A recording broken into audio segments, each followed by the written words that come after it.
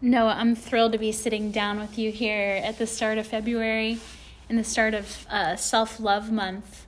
And I know that, you have an interesting take on self-love, being a guy that meditates, yet, old skater here in Venice, love tattoos. So what would you say your influence has been in combining these worlds? I'd love to hear your take on Sure. how self-love really shows up for you on a daily basis. Sure. Happy to do it. Nice to see you. Yeah, Good nice to morning. see you. It's been such a journey, as I think self-love is pretty much for everyone. I come from a perspective that nobody is born with self-love. That is actually a skill that we have to create.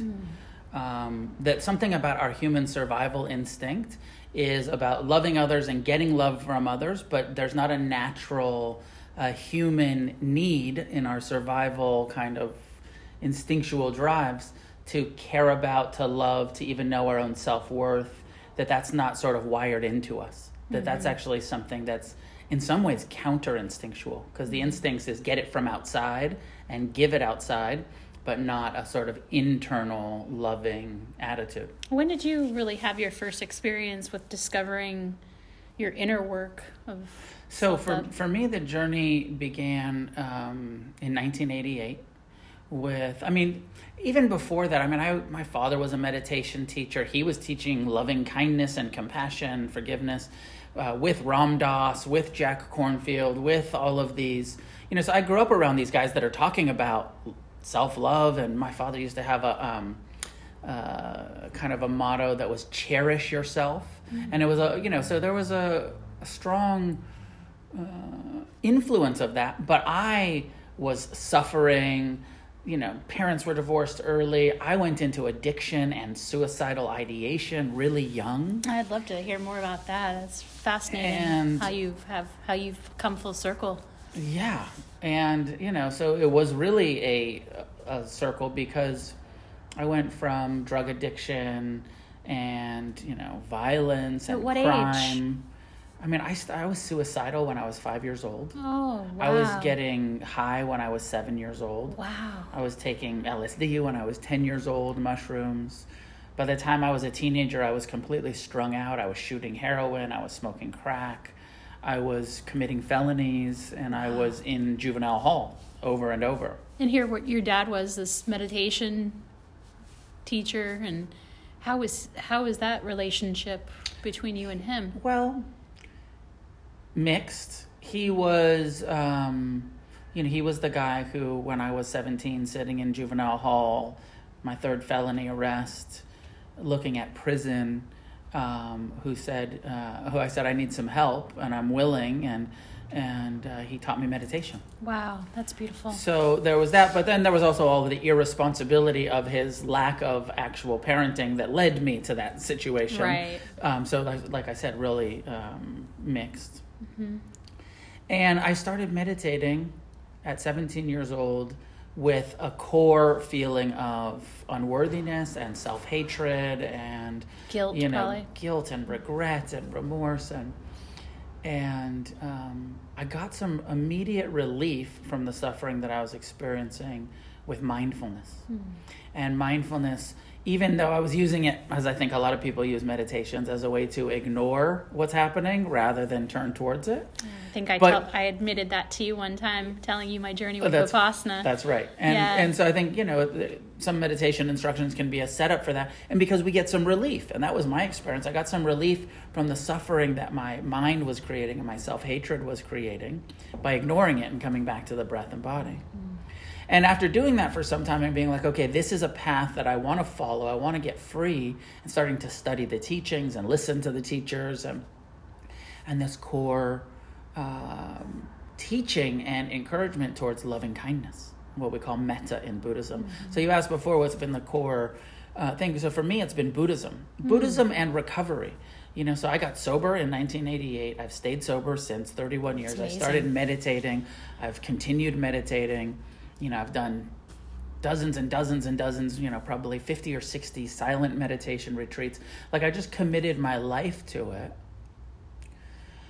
And it was a slow process from self-hatred to self-love. Yeah, and sounds like sobriety was a path to your self-love practice as well, and abstaining from the things that you knew were for sure causing you pain. For sure. And yeah, getting sober, staying sober, the 12-step process was helpful in some ways.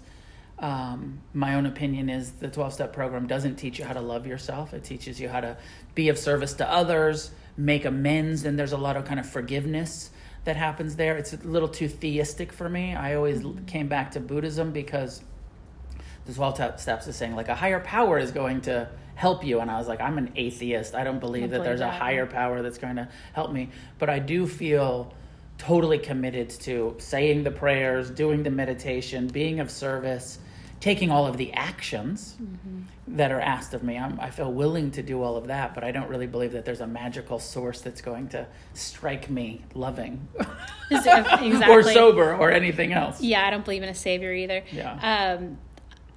I'm curious as to the loving kindness practice and how that does relate to your fundamental beliefs of self-love and how that works. It was a real journey for me that I started doing the loving kindness practice where we say things to ourselves like, may I be happy, may I be at ease, may I accept myself just as I am, may I learn to love myself, may I be free from suffering and that which is causing suffering in my life. And for the first couple of years of saying that to myself, I didn't believe it. But I had enough faith and confidence based in how mindfulness was working that I would do the loving kindness and the compassion, the forgiveness. And we do it in Buddhist practice as repeating phrases and trying to, we say, incline the heart and engender the feeling. But I did it without having the feeling, but with commitment to saying, I want to have that. I want to love myself. I want to get there. So I'm going to keep doing the practice. And it was like a couple years before I started to mean it. Actually feel it. And it was a couple years after that before I started to feel it. First, there was, I don't even mean this. Then there was, I mean it, but I don't feel it. Then there was, I'm starting to feel it. Interesting. And then there was, I can live in this space. I've actually trained my heart to be forgiving, to be loving. In Buddhism, we don't make a distinction between the heart and the mind.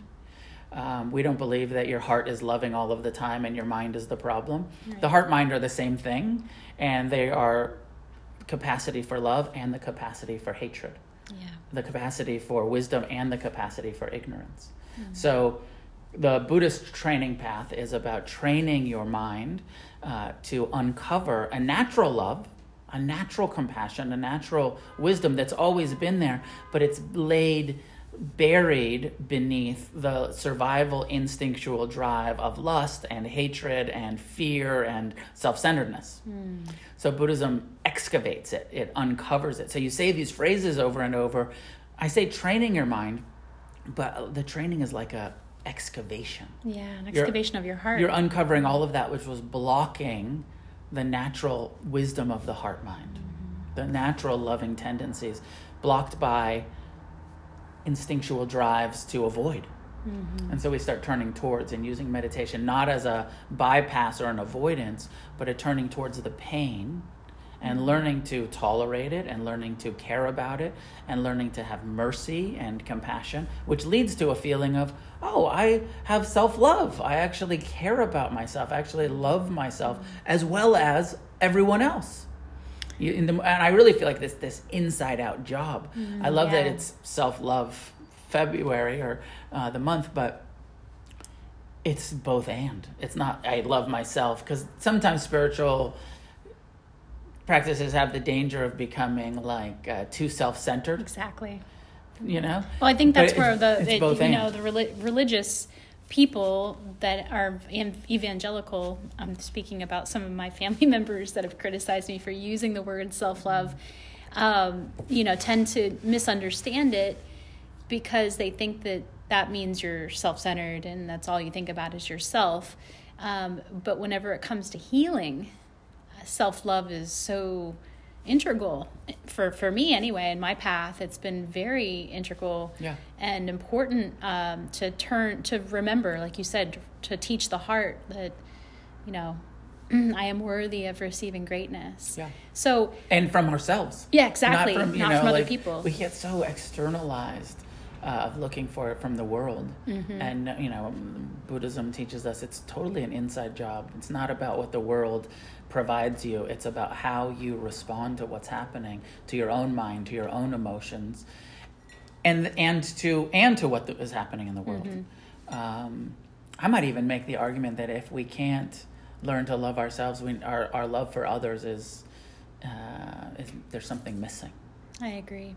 I definitely agree. Because we're so connected. Mm-hmm. And we're a reflection of one another. There's some reflection, and we're so connected, and it's so universal, this human condition. And that if you don't really know your own heart, your own mind, through meditative, introspective investigation, mm-hmm. you're never fully empathetic and connected and loving towards others, because if you don't know yourself, you can't really know what somebody else is going through. But when you learn to love yourself, and love, is a big word, and love is a word that for me includes all of it, all of the pain of life, all of the imperfections of life. Mm-hmm. It's this big feeling of acceptance and generosity, mm-hmm. and not like I only love when it's good. Right. But in the midst of all of it. And unconditional love. You brought up something earlier about sitting in the pain and watching the pain transform. Yeah. And overcoming that pain and seeing what was on the other side. And one of the reasons why I really wanted to interview is I find you to be so fascinating, having grown up skating and doing these extreme sports and putting your body through crazy painful things, and tatting up your body. I love your tattoos. I don't have any, so I'm living vicariously through watching you get tattoos. And congratulations on the new headpiece. So how does that experience, whenever you go in for a tattoo and you're in, it's got to be incredibly painful, especially somewhere like your head. Do you go into a meditative state whenever you're having is that one of the reasons why you love getting tattoos and you love extreme sports, is because you've trained yourself to sort of overcome this pain? And how do you find the softness in the heart? And mm-hmm. I would love to hear your kind of, theory on this. It's a big question. Mm-hmm. My own personal experience is that I love intense experiences and have been drawn to things that make me feel very alive, intense experiences, which, led to drug addiction. Right. And then in recovery, there's a balance of still loving what we love and still kind of being authentic in what we love. And I see this a lot in spiritual circles where people think that if I'm going to be spiritual, I have to be different than I am. You see a lot of men who feel like they need to be emasculated, that they have to be feminine in order to be spiritual, that there's no room for a lack of a better word, a sacred masculine. That what about the testosterone that we feel absolutely in our meditation, so my own experience with it is learning how to be satisfied and at ease in silence, when there's no distractions, there's no entertainment. The meditative experience totally supports then being able to be fully present but not addicted to intense experiences. So I love motorcycles, skateboarding, driving fast, all of the stuff that I've always loved since I was a kid. And you have quite a few injuries from it too, don't you? I've had some big injuries. I still, I feel passionate about that kind of fun, intense fun experiences. And I'll go into silence and sit and walk slowly for a week. Yeah. I know a lot of people, a lot of guys and women who get so addicted to the intensity that that's their source of happiness. Right. And it's not my experience at all. I can really take it or leave it, but I enjoy it in a healthy way, because I also know how to be silent and still. Well, I think you're touching on something really important here, which is, I think, to truly know love, you must know pain. I mean, so it's like you have to have the extreme ends of both sensations in life to fully understand one or the other. It's like, how can you ever fully know love if you've never opened up your heart to it and felt pain? Like, there's a risk involved there. I know. I mean, I just lost my dog last week, and the pain is great, but it probably wouldn't be this great if I wouldn't have allowed myself to go down into the depths of love first in order to you know what I'm saying? Like, sometimes you have to experience this polarity of life to fully grasp the best of what life has to offer. You have to experience the dark to truly see the light. Yeah, no, I hear you. Maybe, I don't know. Yeah. I don't know, and I don't like to come up with these, like, it's always this way, it's always that way. But certainly your experience shows you that having that depth of love, you know, opens you to the depth of pain. Knowing the depth of pain opens you to the kind of realms of love. The risks but we take. Who knows? Like, there might be people that don't have a lot of pain that are big lovers. Right. And, you know, have all of this love and they haven't had a ton of pain. And the human condition is painful. Yeah. This is the Buddha's first noble truth, is that, like, you know, we're born into a world of impermanence where loss is certain. Everything that we experience will be gone. And there will be grief and there will be sadness. And can we learn to meet that with acceptance and love and compassion? Yeah. Or are we going to cling to all of the constant loss that we experience in this world and this nervous system that we're born into that rejects it, that is out of balance with impermanence? So everyone, no matter how healthy, no matter how safe, no matter how, you know, they're still experiencing a ton of pain and a ton of loss, because that's what this world is. It's a realm of loss. Yeah. And it's painful. Yeah, definitely. If you're even half awake, it's painful. Even if you're asleep, it's painful.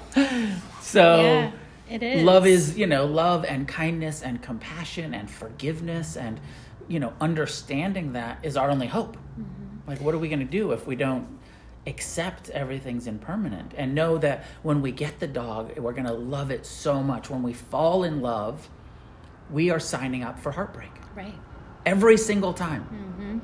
And people get so delusional about this of, like, I can't believe this ended. Like, of course it ended. Everything ends. Exactly.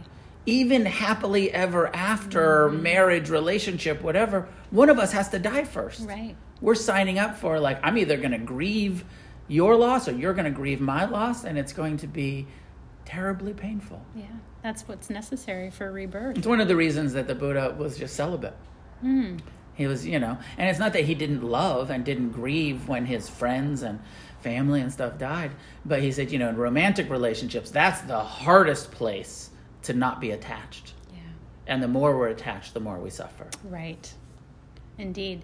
So, what would you say some of your self-love practices would be beyond sitting on the cushion? It's mostly loving kindness meditation that I do on the cushion, but not just on the cushion, throughout the day.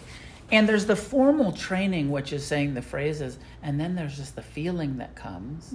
And then the goal is to just live in that feeling. Yeah.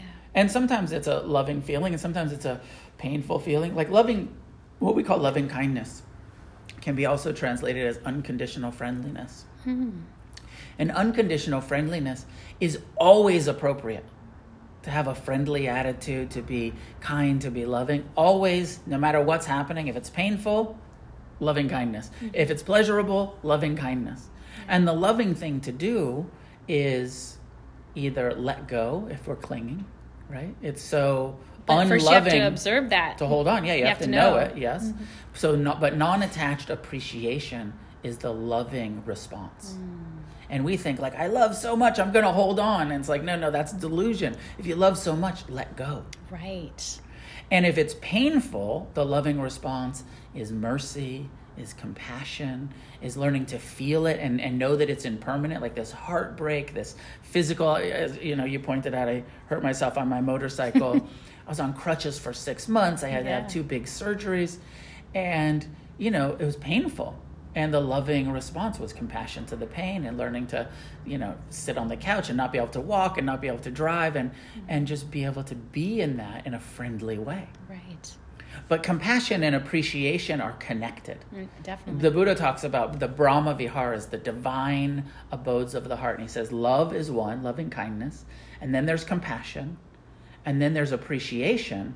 And then there's equanimity, which is that quality of the heart that can be at ease in the midst of the 10,000 joys and the 10,000 sorrows. In the praise, when people are loving us, in the blame, when people are hating us, in the gain, when we're getting something that we want, in the loss, when we're losing something we don't want to lose. Absolutely. This heart-mind quality of love and compassion and appreciation and balance. Equanimity. That's Yeah, beautiful. That's yeah. beautiful. I wrote a blog post for February about self-love, and one of the things I said was that self-love comes from knowing your true self. Yeah.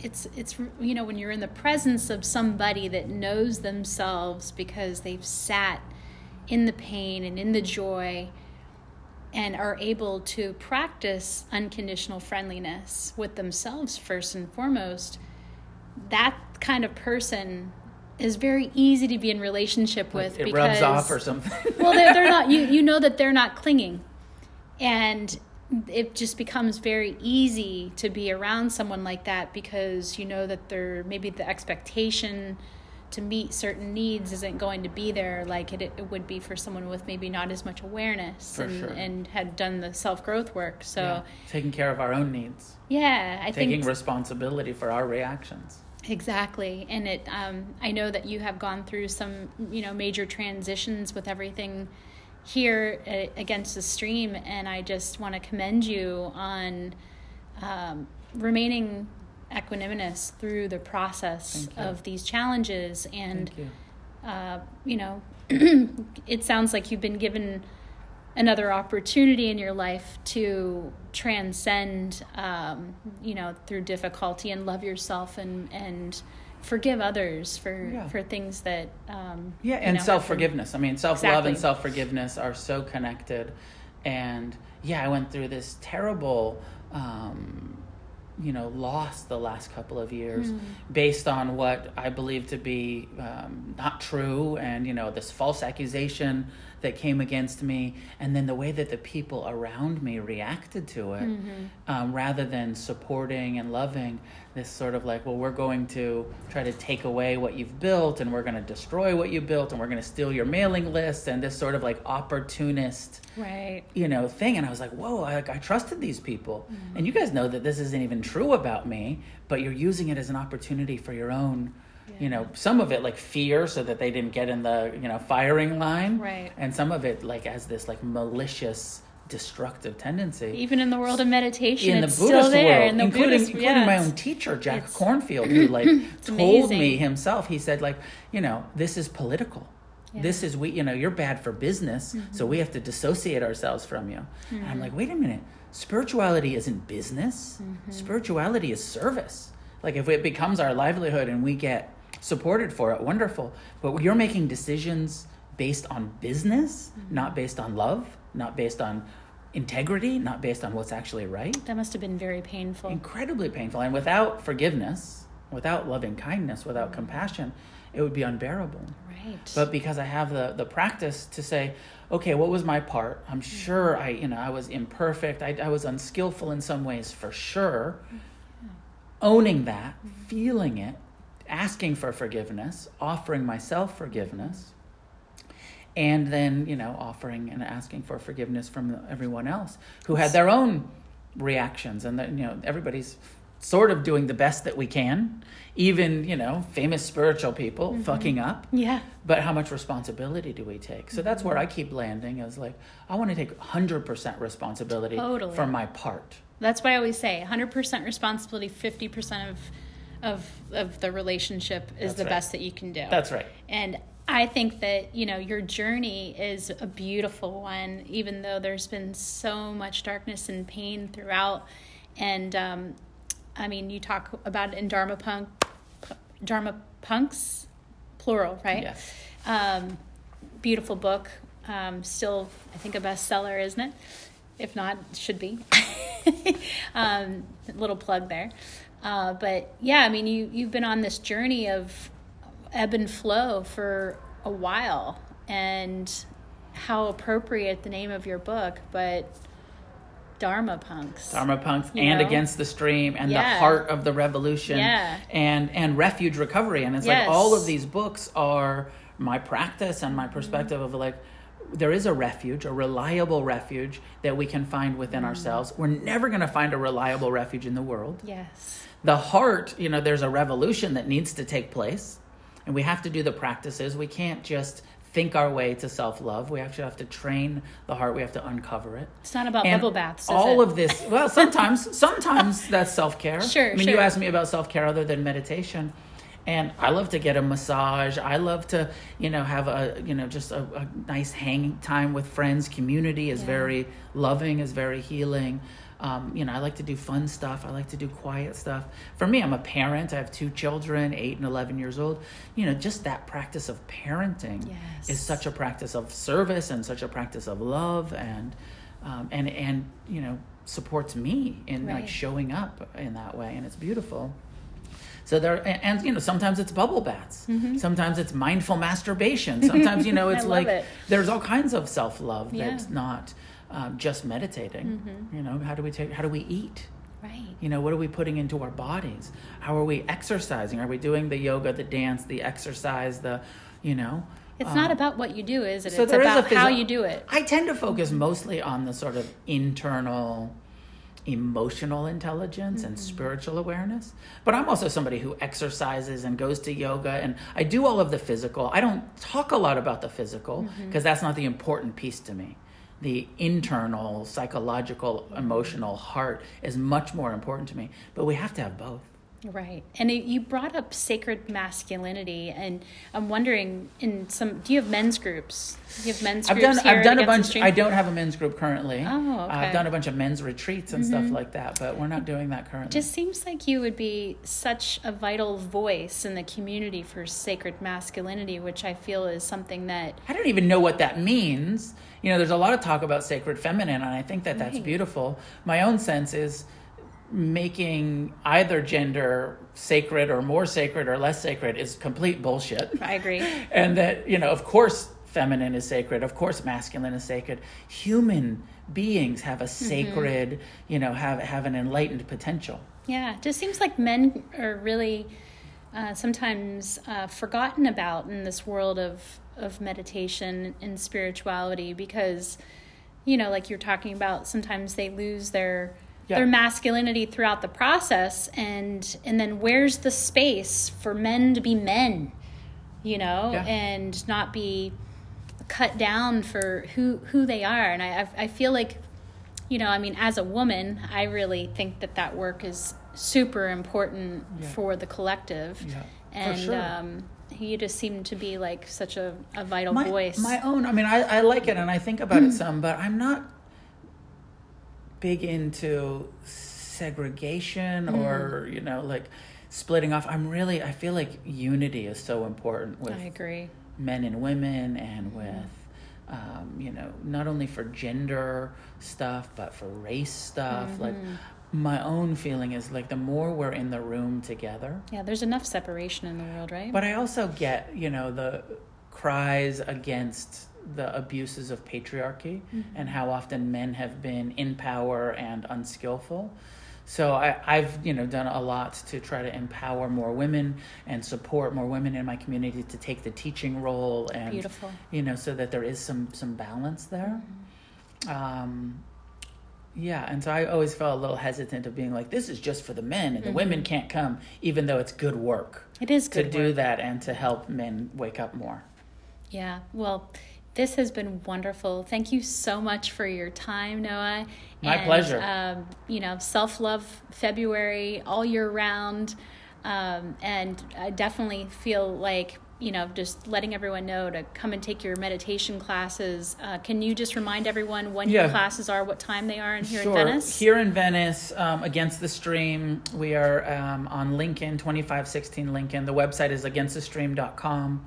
And then also, like, there's on the website, there's blogs and guided meditations and loving kindness meditations. Awesome. If people want a guided, how to do this, all of that is on the againstthestream.com. And then anybody seeking help with addiction recovery, refugerecovery.org is my organization that offers a meditation-based addiction recovery process. And there's meetings all over the country.